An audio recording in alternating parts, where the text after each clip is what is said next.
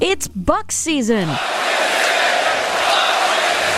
No, not that type of bucks. The kind that jump in front of your car on rural roads.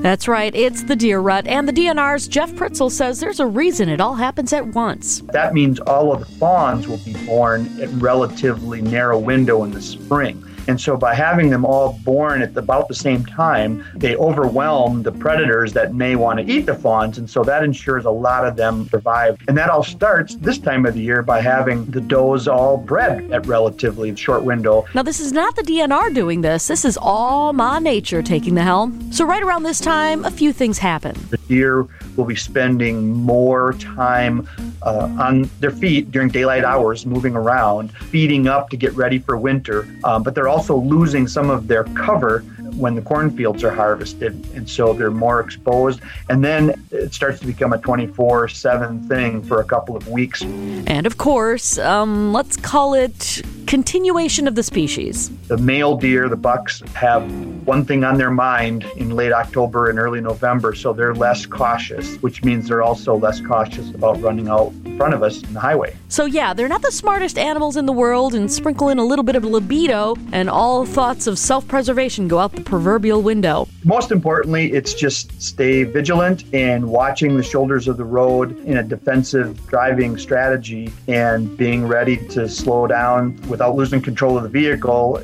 as quickly as possible. Which means you have to keep your head on a swivel until after Thanksgiving. So yeah, this is where not just in the peak deer crossing areas and at the peak hours of dawn and dusk, you need to be more vigilant about watching for deer, all day. Debbie Loziga, WTMJ News.